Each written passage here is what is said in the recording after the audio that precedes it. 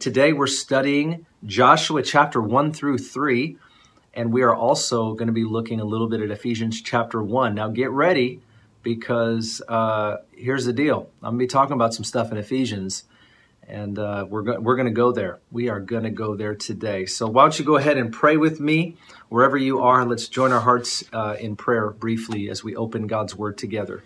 Amen. Father, we thank you today for your word. And we pray as we gather together in homes or wherever we might be, all over this region, and there are some joining us from other countries. Father, we pray that you would open your word to us in a way that we would understand it, but that you would also give us the grace to walk it out. We desire to know you, to know your word, and to obey you with all of our heart. And I pray, God, that you would give us courage to obey you in the life that we live. God, I pray over my friends. I ask, Lord, that you would give each one of them everything that they need today to engage what you've called them to, who you've called them to reach, speak to, encourage. I pray that you would fill us up and bless us, that we could be a blessing today. We want to begin our day with your word. And so as your church, we gather together and we expect great things. Pour out your Holy Spirit upon us as we look to you today together in Jesus' mighty name. Amen. If you have a Bible, go ahead and turn to Joshua chapter 1. This is my Bible. It's all worn out. I need to get it redone, but it's a keyword study Bible. I love it. It's got a lot of Greek and Hebrew helps in the back.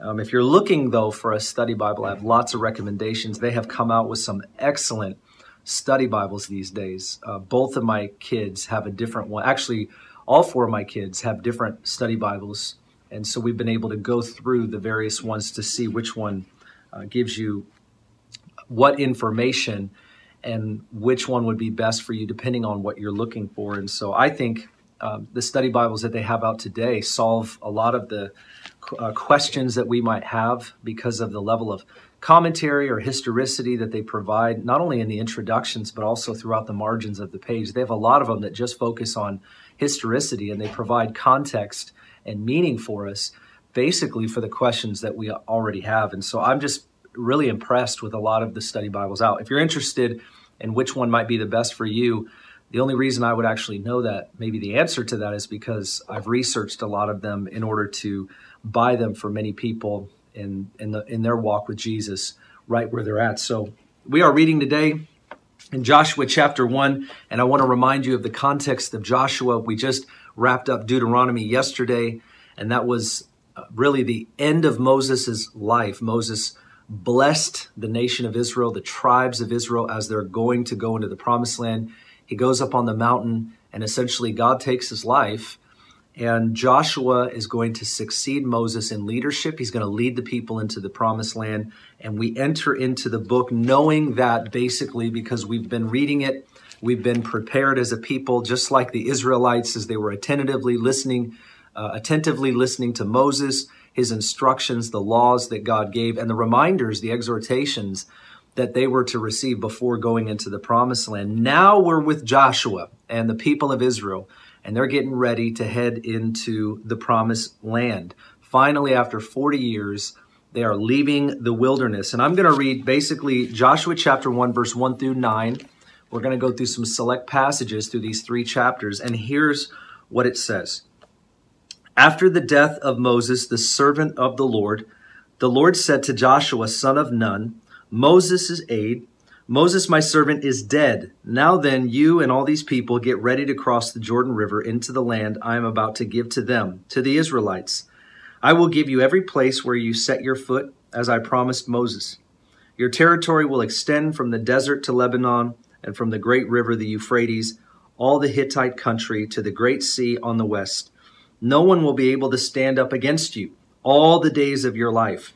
As I was with Moses, so I will be with you. I will never leave you nor forsake you. We've heard that before, haven't we, in the New Testament? Be strong and courageous, because you will lead these people to inherit the land I swore to their forefathers to give them. Be strong and very courageous. Be careful to obey all the law my servant Moses gave you. Do not turn from it to the right or to the left, that you may be successful wherever you go. Do not let this book of the law depart from your mouth. Meditate on it day and night so that you may be careful to do everything written in it. Then you will be prosperous and successful. I want you to remember that verse because I'm going to focus on that verse. He says, then you will be prosperous and successful. Have I not commanded you, be strong and courageous? Do not be terrified. Do not be discouraged, for the Lord your God will be with you wherever you go. In the next several verses, Joshua goes throughout the camp, encouraging the officers to prepare themselves for their departure. Now, I wanted to just bring up a few things based out of these 9 verses. Number one, I've already given you the context. We know that the succession of leadership has happened. Now here's Joshua, who is now going to lead all of the nation of Israel into the promised land. He's been well equipped, well prepared at Moses' side.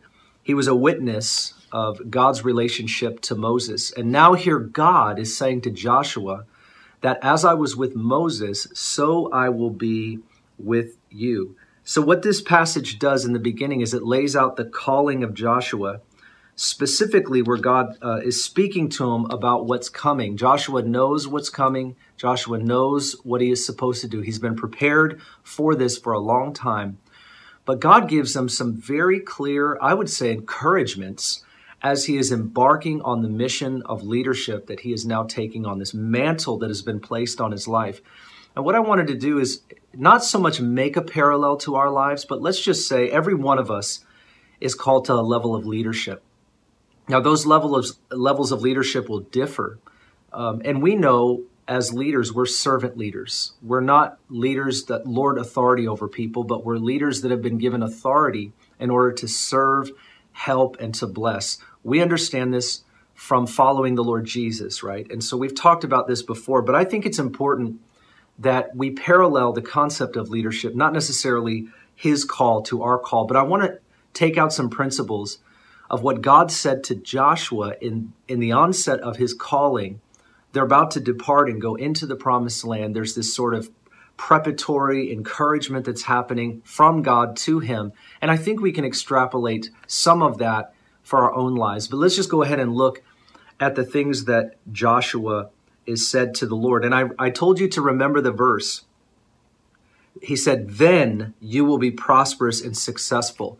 Now, again, prosperous, I'm not talking about what I would consider the health and wealth gospel. Prosperous and successful is in context with fulfilling God's will and following God's word. Being successful is not to have more, but it's to know that we are in the center of God's will. This is what it's all about for us. What other success could we be talking about? So God speaking to him and saying, you will prosper. You will extend fully into what I have designed and declared for you, and you will receive and you will have and you will walk in the success of following my will and my word, and that will be his satisfaction. But this will happen if you follow the things that I have said, and you stay with the encouragement that I have given. So I just pulled out some thoughts as I read these 9 verses, and I want to share them with you. The first one, to be successful or to be prosperous in that context, following God's word and accomplishing God's will, is we have to know the plan of God. We see this in Joshua's life. Joshua had been well equipped. He knew where they were going, what they were doing, what it's all about. This would be important, obviously, when they're going to face opposition. Now think about this. We have to know in our life what God's will is. And I think sometimes as his people, we forget what this is all about. Our life it's not just about our happiness. It's not just about having everything as safety and comfort. When things in our life, when the rug gets pulled out from under us, so to speak, we still know what God has called us to do in Christ. We still understand all of that. But knowing the plan of God in our life helps us in the face of opposition or in difficult times. And I believe Joshua, as he's about to enter into the promised land, remember his call first is to dispossess the land. God's saying, I'll be with you. But he needed to know that the plan of God from beginning to end, it was to fully inherit the land. So when he's warring through those 50 war campaigns that they're about to go through, the conquests of Canaan, He needed to understand from beginning to end, this is what we're going towards. This is what it's all about. And he had to remind himself many times, I'm certain of it. Number two, we need to know that the presence of God is with us. God says twice to Joshua in these verses, I will be with you. I will never leave you or forsake you. Joshua is not on his own. The presence of God is with him. And we even see this towards the end of chapter 3, where the priests are carrying the Ark of the Covenant and the Jordan River rolls back when the foot or the ankle of the priest touches the Jordan River. They're carrying the presence of the Lord, the Ark of the Covenant. The presence of the Lord is with them. And it's an amazing thing. We have to know that when they were going to face 50 to 60 wars or battles as they go into their promised land, as they dispossess the land. They needed to know that it wasn't up to their own strength. That's why God says, I am with you. He's not saying it merely as a comforting statement. He's saying it as an equipping statement. I am with you. I'm not only telling you what to do, but I will be with you every step of the way. You need to know that. We need to know that in our life, that opposition, difficulty, trial, turmoil comes. God is with us. He didn't just ask us to go do something and then come back with a report. He said, go, and I'm going to be with you. Don't ever forget that. The presence of the Lord is with us. And certainly they needed to know that, and so do we. Number 3, he says, be strong and courageous. You think about the word strong here is the same word for when Pharaoh's heart was hardened. His heart was strengthened. That's the kind of resolve that God is talking about. Be strong, be resolved like a pillar that just doesn't give way, doesn't waver, doesn't move to the right or to the left. Be strong and courageous. Move forward and don't stop moving. This is the kind of strength and courage that he was referring to. God gives us the courage, and we can be strong and courageous knowing that he is with us. But that word is very applicable to our lives right now. Be strong because you know the plan, because you know who is with you. Not be strong in and of yourself. Self-sufficiency is not what it's about. Self-strength, self-motivation. We're not about self-help. We are about God's help. We need God. We were created to be connected, interconnected, and dependent upon him and his word. We can be strong because God is strong. We can be strong because we know what God is about. Having courage is necessary in the face of opposition. And weren't they going to face some opposition? Don't you face some opposition? We certainly do, but we can be courageous in the Lord. Number 4, he says, meditate on this word. He says, do not let the book of the law depart from your mouth. And my belief, and Jesus even said this, out of the overflow of your heart, your mouth will speak. Listen to that. Out of the overflow of your heart, what you're filled with will come out of you. Meditate means to consider. It means to ponder, consider deeply. There's no way that we would be anchored in God's word if it wasn't something that was constantly in front of us. And the psalmist even goes on to saying, I have hidden your word in my heart that I might not sin against you. That doesn't mean that it's somewhere in there. I don't know where, but it's in some secret vault. It's talking about storing up God's word in our life. Sometimes we look at knowing, reading, studying God's word as sort of like a intellectual thing, as a knowledge thing. And that's really not necessarily what it's about.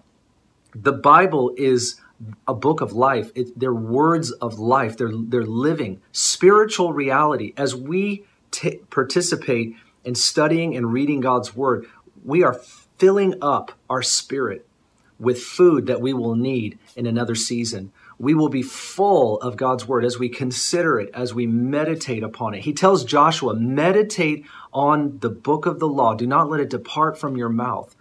Think about it, read it, speak it. Constantly be focused on it. See, that's the kind of thing that provides strength for us. That's what radical Christianity is, actually.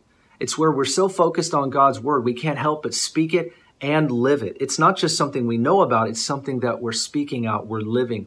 And whatever we're filled with is going to come out of us. That's why I'm always cautious what I'm watching. I'm always cautious how much I'm reading and listening to other things. I want to be so filled with God's word that it can't help but come out of my life. It's uncontainable. This is what, to me, it's all about. Do not let it depart. Now, other things can be a part of our life. Other things can be a focus in our life. Other things can be in our life, but it doesn't mean that it can't have the same space in our life. If we're going to be prosperous and successful in the will of God, then we have to be those that meditate on his word. This is why I'm so adamant about people for themselves being in the word of God every single day. I will not teach or train up a disciple of Jesus without this being a fundamental principle of every person's life. I believe 100%, without a shadow of a doubt, you couldn't talk me out of it, that every Christian follower of Jesus needs to be in the Word of God every day. This isn't about legalism. This is about what we need, that we need to meditate on his Word day and night. All right, this is day and night. So what is life like where we don't take these kinds of scriptures seriously? I mean, here they are fulfilling the will of God, which is what we are doing today. And we understand as we follow Jesus what that means and the difference that it would mean for us versus them. But it's still the will of God, the revealed will of God. This is what helps us to be prosperous and successful as we follow God's will and God's ways. I love the book of Joshua. You see in Joshua chapter 2, as we move on throughout the book, they send spies into Jericho before they cross over and in the river Jordan and go into the beginning or the onset of the promised land. And the spies have an interaction with the harlot named Rahab, who actually spares them from the leaders of the city being able to take their life, knowing that there are some spies among them in the city. And this is important because we come back to this later actually in the gospel, seeing that Rahab is a part of the lineage or the genealogy of the Lord Jesus, which is a really powerful thing. I won't go into that today, because that would really just take a lot of time itself. Joshua chapter 3, the nation of Israel is moving toward the Jordan River, and they're going to cross over. They're getting ready. And so Joshua is giving them some directives of how they're going to cross that river. And the priests, as they're carrying the ark, when the priests touch the water with their feet, the river will roll back and the whole nation will walk through on dry ground. Verse 5 in Joshua chapter 3, Joshua says, consecrate yourselves. Tell the people to consecrate yourselves, for tomorrow you will see amazing things among you. And I just wrote this as an observation, and I wanted to remind you what God did for this generation is show them powerfully that he would be with them as they move forward in the promised land, just like he was with their parents who moved from slavery, where they were in Egypt, into freedom, into the wilderness. God caused the Red Sea to open up. I believe that's Exodus 14, as they walked through it. This was such a profound thing. You remember the story, the Israelites, by a moving of God's mighty hand, the leading of Moses, they come out of slavery in Egypt. Exodus chapter 14, the Egyptians now came to their senses, I guess, and are following the Israelites, realizing that they've just lost all of their slave labor. Pharaoh's heart was hardened, so they're going now to get back their slaves or even maybe slaughter them, or we don't exactly know, but they're certainly going to wage war against them. And the Lord tells Moses to lift his staff over the Red Sea, or the Reed Sea, better stated, and it parts, and the Israelites walk through it on dry ground.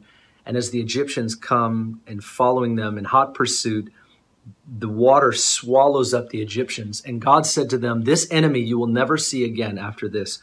Very powerful. I believe that as they go through the River Jordan here in Joshua chapter 3, what I think is happening is that same miracle that God did for their parents, because these are the kids of those who came out of slavery and died in the wilderness. This generation that's going into the promised land are the kids of those that came out of slavery. And they may have seen a little bit of that. They may have known of it or they heard of it, depending on how old they were. But something we know for sure is they didn't get to see in the same way or comprehend the miraculous power, the working of God's mighty hand, the same way as their parents did. They saw it firsthand. Now, how they stewarded those miracles, now that's another story. But I believe what God's doing for this generation is before they go into their promised land, before they have to arm themselves for war and for battle, before they have to face the opposition that they're about to receive as a result of dispossessing the people from the inheritance that God is giving to them, God shows them a mighty working of his hand. Now, it's debatable that God did not need to lead the people in Exodus 14 through the Red Sea. There was another way. You almost follow the way the people went, and it doesn't seem like that was the way that they needed to go, but that was the way that God led them. I believe, this is my opinion, that God showed them something mighty, something amazing. He gave them a miracle. Why? As something that they could remember in the wilderness. And I believe that's what it says in Deuteronomy, that the Lord actually said through Moses to the Israelites, why did I lead you into the wilderness for these 40 years? Why did I do these things in the past that I did? There are many reasons why he did that. He wanted to show them who he was. He wanted to show them his power. They would build like a memorial. You know, they would have these remembering stones. And that's actually, we're getting ahead of ourselves. But in Joshua 4, 5, 6, when they do cross through the Jordan River, they have to build this pile of rocks. And it's a memorial. It's something that they will remember and they will pass on and tell the story of to their kids. God does these things in our life. And I want to contend as a parallel principle. There are things in our lives that God does so that we might look back upon them and remember his mighty working in our lives. This is the way in which we can remember the power of God in our lives and be reminded that this is the God that we follow. See, we're in a pandemic right now, and you know, tomorrow or 6 months from now, it may not be this. It may be the economy that we're facing, difficulties that we're facing. We might lose a loved one. We might lose a job. The future is unknown to us right now. But what is not unknown is the mighty working of our God. And this is why when the Lord does something in our life, when he did something for them, why did he lead them through the Jordan River? I could actually make a case that God did not need to lead them through the Jordan River. There were many other ways that he could have led the people to where they were going. Now, some people say, well, it's the shortest route. It's the shortest route from where they were, but it didn't have to be the way they went.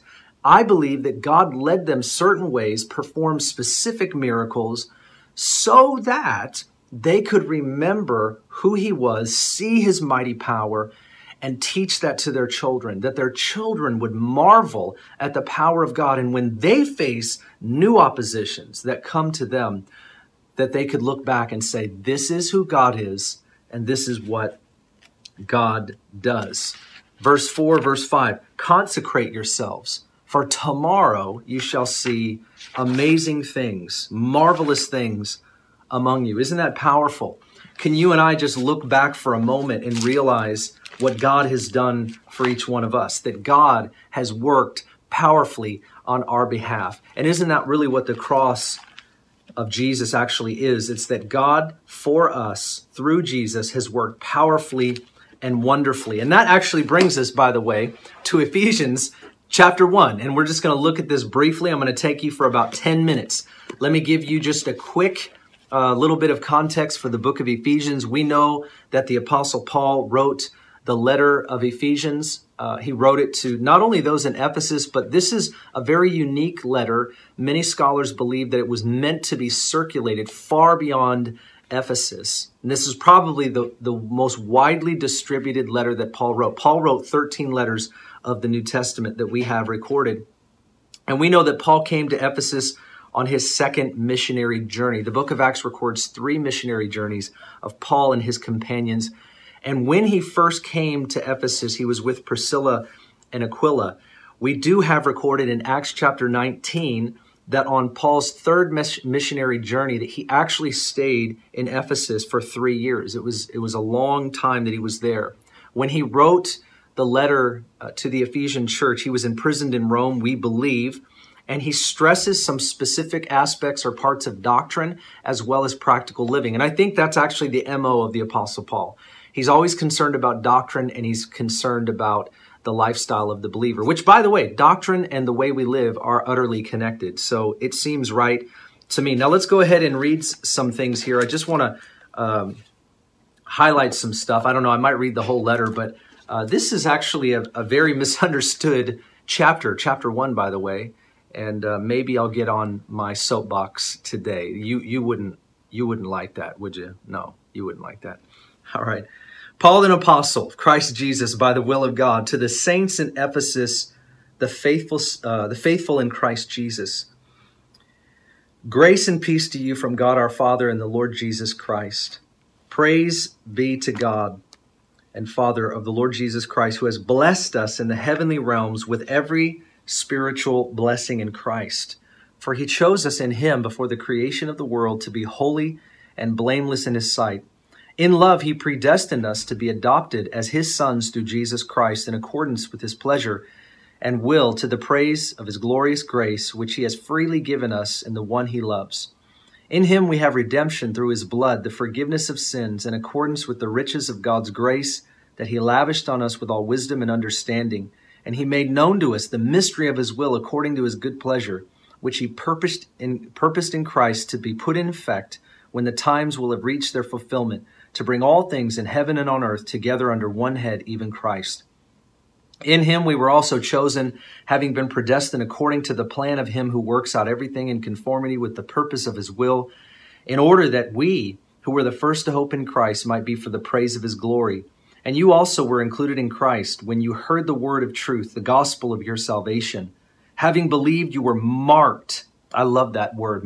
You were marked in him with a seal, the promised Holy Spirit, who is a deposit guaranteeing, or sometimes people would say a down payment, guaranteeing our inheritance until the redemption of those who are God's possession, to the praise of his glory. Verse 15, for this reason, ever since I heard about your faith in the Lord Jesus and your love for all the saints, I have not stopped giving thanks for you, remembering you in my prayers. I keep asking that the God of our Lord Jesus Christ, the glorious Father, may give you the spirit of wisdom and revelation so that you may know him better. I pray also that the eyes of your heart may be enlightened in order that you may know the hope to which he has called you, the riches of his glorious inheritance in the saints, and his incomparably great power for us who believe. The power is like the working of his mighty strength, which he exerted in Christ when he raised him from the dead and seated him at the right hand in the heavenly realms, far above all rule and authority, power and dominion, and every title that can be given, not only in this present age, but also in the one to come. And God placed all things under his feet and appointed him to be head over everything for the church, which is his body, the fullness of him who fills everything in every way. You know something that I love? There's a lot of us on here right now, 100-ish. What's amazing is that you guys are just listening to me read scripture. Isn't that powerful? We are just reading scripture. Now, here's some things I want to say. Number one, we look at verse 1, where he refers to God's holy people. In the Old Testament, under the Old Covenant, God's holy people, his people who are set apart, those that are separated unto God. This would be referring simply to the nation of Israel. Paul the Apostle is not merely referring to the nation of Israel. We know that the two have become one, the nation of Israel and the Gentile world. In Christ, we become one new man, the scripture teaches. This is a beautiful picture that the holy of the Lord, the saints of the Lord, are both Jew and Gentile, those who are in Christ. I just want to bring that out because it is something that Paul certainly intends and means. Now this, as Matt actually already said here on the stream, he said that this is actually the chapter where many who consider themselves Calvinist or have a Calvinist theology get a lot of their basis, or at least they think that it's saying that we have been predestined. Excuse me, maybe it's my allergies. I don't know why. This is where some get their theological framework for us being predestined in Christ. And I actually don't believe that. I'm not Calvinist. I don't personally believe salvationally that God has chosen some, and he has equally chosen some. He's chosen some for himself and for heaven and to be eternally in relationship with him. And he's chosen others to be eternally separated from him. Like God, like just on a board game, he chose some on his team and he chose some to not be on his team. I don't actually believe that. I know there are some that do. I respect the fact that they want to honor the sovereignty of God. I understand that. I respect people. I differ theologically. I don't make fun. I don't act like I know more or know better. I understand there's mystery behind these things. I can acknowledge that. I can acknowledge there's plenty that I do not know. But I do not believe that this chapter is actually saying for a second that we have been chosen without a choice ourselves. I don't think that's what it actually says. And I want to show you how I look at this, because if we don't see it the way that it is meant to be, or within the grammar, the terminology, then we will automatically assume that's what it's saying. So let me read to you this again, just so that we can get our bearings when it comes to reading Scripture, okay? The first is, here's what it says, verse 4. For he chose, okay? He chose. God chose us. Now I want you to remember, the word us is referring to people that have already believed in Christ. So he's talking about the ecclesia. The ecclesia is the church, those that have been set apart in him. He chose us in him, that's in Christ, before the creation of the world, to be holy and blameless. So sometimes people will stop right here. They'll say, see, he chose us in him before the creation of the world. And people will preach this. They'll say, see, before the creation of the world, you were chosen. And that almost implies you didn't have a choice. Like no matter what, how you respond to him in your acceptance and receiving, or your rejection and your resisting, that it didn't matter because he chose you before the creation of the world. That's actually not what this says. That's why you have to read the whole chapter, and that's why you have to finish the verse. It says he chose you in Christ before the creation of the world. That means that the plan of God to send Jesus to redeem those that would receive him was set into place before the foundation of the world. That's just expressing the omniscience of God. God knew what he was doing before we ever took from the tree. God knew what was going to happen. And so he put his plan into place where the Father, the Son, and the Holy Spirit had a plan in order to redeem back the world so that we all would have relationship again. So it says, we have been chosen in him before the creation of the world to be holy and blameless in his sight. This is what those who choose Christ were called to. We're called to be holy, set apart, to be blameless in his sight. And then it says, in love, he predestined us. He predestines those that choose Christ. It does not say he predestined us to be saved. It is saying he predestined those who are saved. This is important because the grammar is referring to a people that have already chosen Christ. It is not referring to the salvation process, what happens before they're in Christ. He is speaking to a saved people. And this to me is where Calvinists miss it. They don't even reference these things. And I could actually show you in Romans 28:29 and all the way through the end of that chapter, the exact same thing. When I talk to somebody who believes that this chapter is actually predicated upon the idea that God chose us without any of us being able to choose him, that to me is not what it's saying. And I'm just reading the text. You would have to have a certain kind of theology in order to think that. So whenever anybody ever says that the Bible says that we were chosen before the creation of the world, that's not true. Everybody was chosen before the creation of the world because it was God's choice to send Jesus, and it was Jesus's choice to give his life. This chapter is not about our salvation per se. It's about our purpose to reveal Jesus. This is about the supremacy of Christ. It is not about the salvation of man. It shares what the salvation of man produces because of the Son of God. And I'll go ahead and keep reading because I can prove that based on what it simply says, the plain reading of Scripture. In love, he predestined. So he planned in advance for us to be adopted as his sons through Jesus Christ in accordance with his pleasure and his will to the praise of his glorious grace. This is what his grace would produce. And it isn't suggesting for a second that we don't have any part to play in responding to this grace. He has freely given us in the one he loves. In him we have redemption through his blood, the forgiveness of sins in accordance with the riches of God's grace that he lavished on us with all wisdom and understanding. And he made known to us, the saved, the mystery of his will according to his good pleasure. Well, what is the mystery of his will? Is it how we're saved, that some are chosen and some aren't? Because that's what some in their theological camps would suppose. That's what they preach. But he goes on to saying what his will is, which he purposed in Christ to be put into effect when the times will have reached their fulfillment, to bring all things in heaven and on earth together under one head, even Christ. The supremacy of Jesus. This entire thing just shows the gloriousness of our Lord and Savior, Jesus Christ, that he willingly laid down his life so that all men and women could respond to him. And those that do have been predestined to what? To become like him. He is the target. He is the focus. He is what it's all about, the supremacy of Christ. Listen to this. In him, we were also chosen, having been predestined according to the plan of him who works out everything. Now I just want to stop there again, because people will say, see, it says again, in him we were chosen.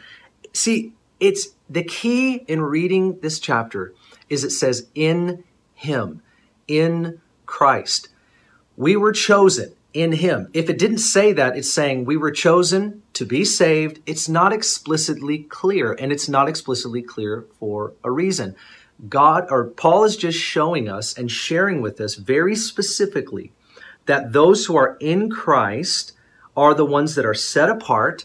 Those that are in Christ are predestined according to the plan of God. And then his whole point is to explain what God's plan is, that everything would come into conformity with the purpose of his will, in order that we who were first to hope in Christ might be for the praise of his glory. And you were also included in Christ when you heard the word of truth, the gospel of salvation. Having believed, you believed, this was your part. You were marked in him with a seal, the promised Holy Spirit, who is a deposit guaranteeing our inheritance until the full redemption of those who are God's possession, to the praise of his glory. He's revealing the New American Standard Version says the summing up of all things in Christ. That's an accounting term. It's almost a calculation that we're going from glory to glory, from one thing to the next. Romans 8:28 and 29 says, for all things work together for good for those who love God and are called according to his purpose. That word purpose is like prothesis. It's like the thesis of a paper. Those who are called according to his purpose.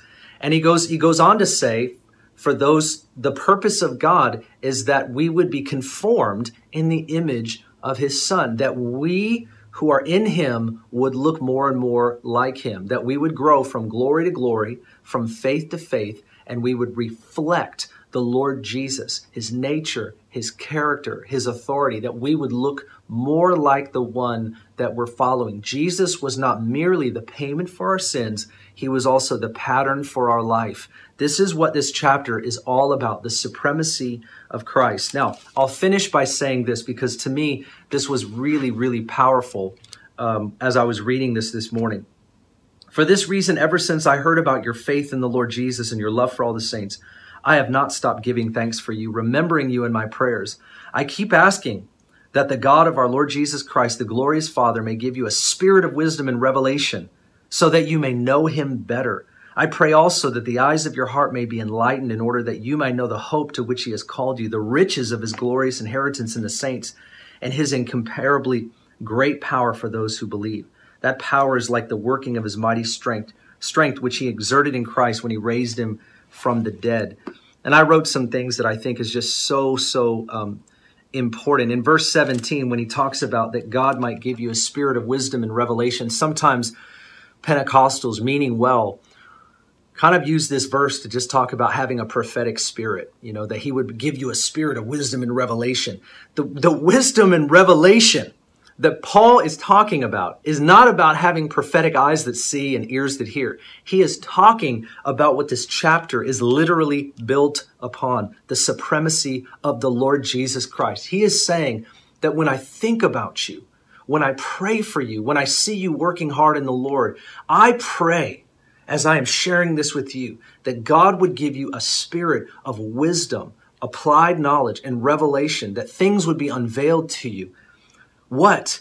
That the plan of God, that his will, that number one, you would know him better and that you would understand his will clearly, that the summing up of all things in Christ, both things in the heavens and things on the earth, Paul desires for the people of God to see Jesus in all of his glory. Paul desires for the people of God not merely to see their own plan, but rather to see his plan. He is praying, he is asking the Father to send a major revelation that in the midst of all we face, in the midst of all that we go through, day in and day out, decisions, sacrifices, the things that we experience, whether it's difficult, whether it's great, whether it's the blessing, whether it's the turmoil, he's saying, I pray in the middle of all that your eyes would be able to see the real thing that is happening, the supremacy of Jesus, that Jesus came for us, he died for us, that we are in him and that we are with him forever, that you wouldn't lose sight of the greatest and most important revelation, the Lord Jesus Christ, who is coming back, and we will forever worship him. This picture that we see the Apostle John revealed to us in the book of Revelation, where the elders cast their crowns at his feet. I mean, this is like Revelation shows us once again, it's a revelation of Jesus Christ. That's what it says at the very beginning in chapter 1 of the book of Revelation, that this is a revelation of the Lord Jesus Christ. Today, here's what I want us to see. I want us to see that in the midst of us trying to read this book and get application points, I'm not against devotionals, but one of the reasons that I don't read them personally, I don't think they're wrong or anything like that, is because we're always trying to get like a next step. We're always trying to get an application point. We're always trying to get something that makes sense for us. But listen, there's nothing that makes more sense than knowing him better and seeing him above it all and in it all and through it all, that we would literally have the glorious Christ in our view both day and night, and we would not lose sight, because when we have him in our view, when we see Jesus in everything, we will do anything. It isn't then about just these application points or how I can extrapolate certain principles for my life to be this way or that way, but rather when Jesus is in full view and we have the knowledge of him and we have wisdom about his purposes and his plan, and we have a revelation of his glory and of his grace and the riches that there are in Christ, that this life does not end when we die, but we will live forever. We have him in full view, the supremacy of Christ in our sight. We will do anything for the Lord Jesus. We will say yes to anything that he puts in front of us. We will overcome anything that's an obstacle in our way because he is in our view. Now that is, if that's not practical, I don't know what is.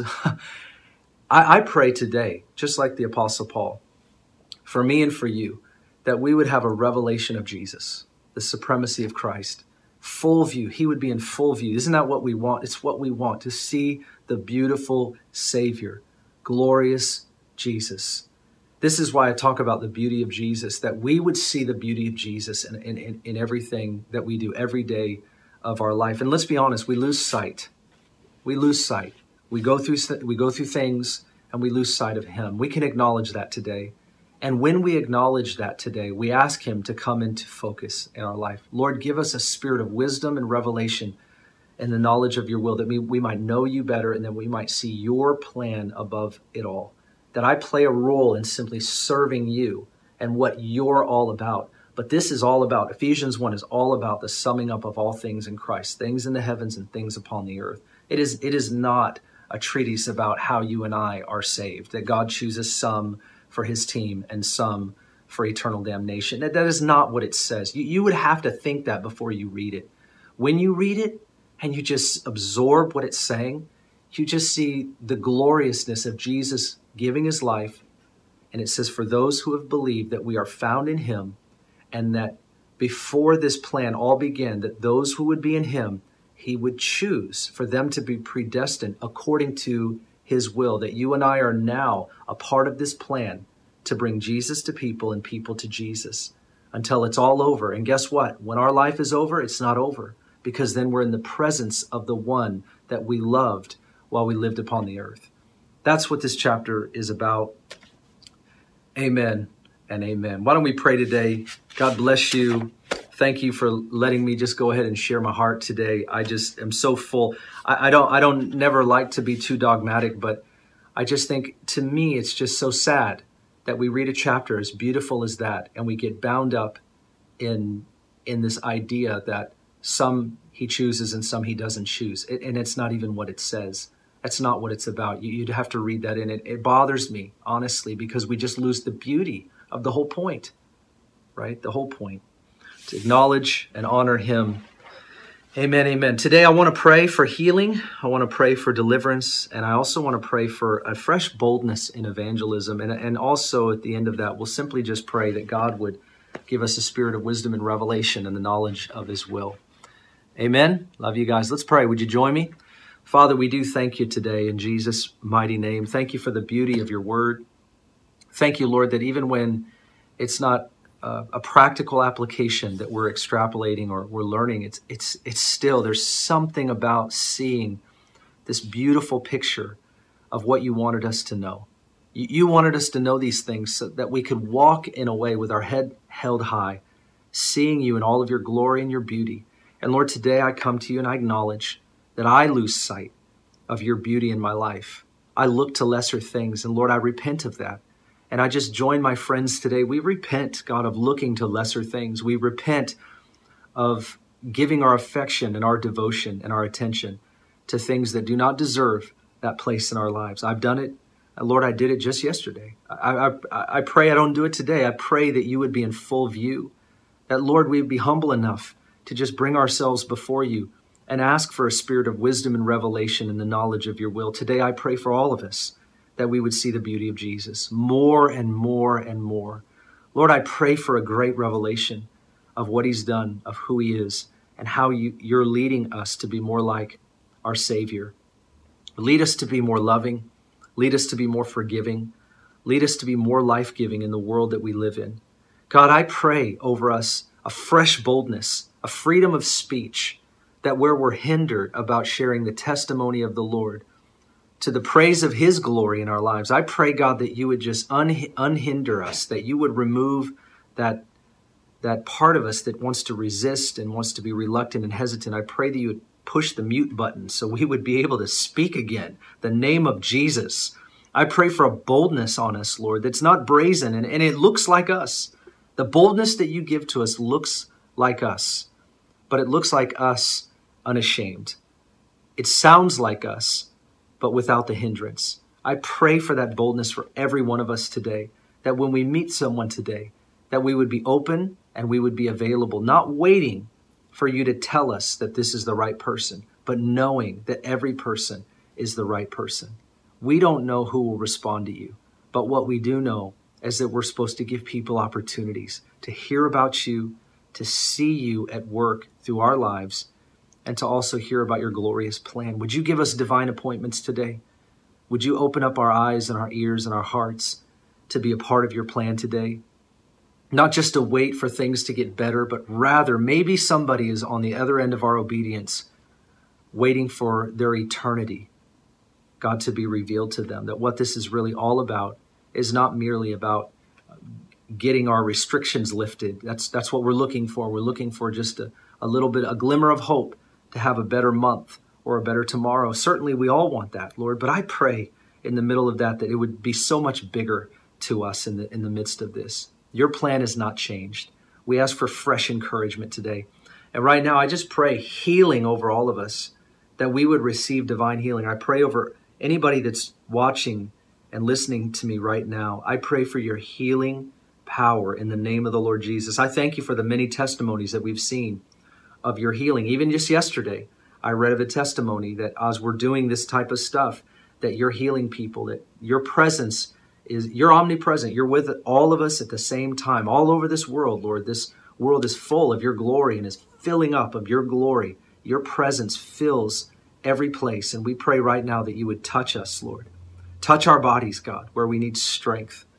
God, I just pray right now that you would even resuscitate those that are in the hospital. We pray in the name of Jesus that those that are just struggling even to breathe or to live, Lord, right now, we pray in Jesus' mighty name that you would bring healing to them. God, I also pray over somebody's just their knees right now. I just see a picture of someone's knees. I pray in Jesus' name that you would strengthen the muscles. And Lord, where there's maybe even missing cartilage or there's something that's missing that's not supposed to be that way. I just pray for a regenerative miracle. I pray for miracles, signs, and wonders to be released. Lord, we thank you also in this season that I even believe this. I just speak this prophetically, that there are people that are receiving a call to be a doctor and to be a nurse in this season, that they realize with this virus how valuable it is that you would heal through human hands. And I pray, God, over anybody that feels a call to that medical field. I pray over them right now in Jesus' name that healing gift would rest upon them in wisdom, and that healing gift would rest upon them in comfort. The things that they say and the things that they do, what they put their hands to, they would not only see healing through natural means, but they would see supernatural healing as well. I pray that the call for people to enter into that field would be released in such a way where people would see the path ahead of them. I pray, God, for endurance to follow through in all that you give us in this regard. And I thank you, Lord, that you are calling many of us to do things in these days that maybe if we didn't have a time to stop, we wouldn't hear your voice on that. God, I also thank you for your provision. I pray for those that are struggling at home right now with the change, whether it's the kids and everybody being packed into the house. Lord, I just see somebody and they're just spinning. I see somebody that's maybe you're listening to me right now and you're just spinning around. You just feel like when am I going to collapse? When am I going to fall down? If you were just to spin in place, it'd just be a matter of time, and that's how you feel right now. And we just bring a stop to that in Jesus' name. God, I pray that you would just stop that person, that feeling that they have of just spinning around and around and around, and they can't get their bearings. I just pray right now for a fresh stability over them. I pray for a new strength over them today. I pray, God, that you would minister to their mind, to their heart, to where they're at. Lord, I thank you for your grace in our lives, that you can give us what we're not able to have ourselves. We're not able to be strong in and of ourselves. I pray for your strength over them today. Be strong in the Lord and in his mighty power. Ephesians 6:10, we speak that scripture over them today. I see you just stop and the Lord giving you what you need. Lord, would you do that for us today? We believe that you will. We pray for your provision financially over all of us as well for the days to come. We trust you. We look to you now in Jesus' name. Amen. Amen. God bless you guys. Thank you for joining me for the Daily Word.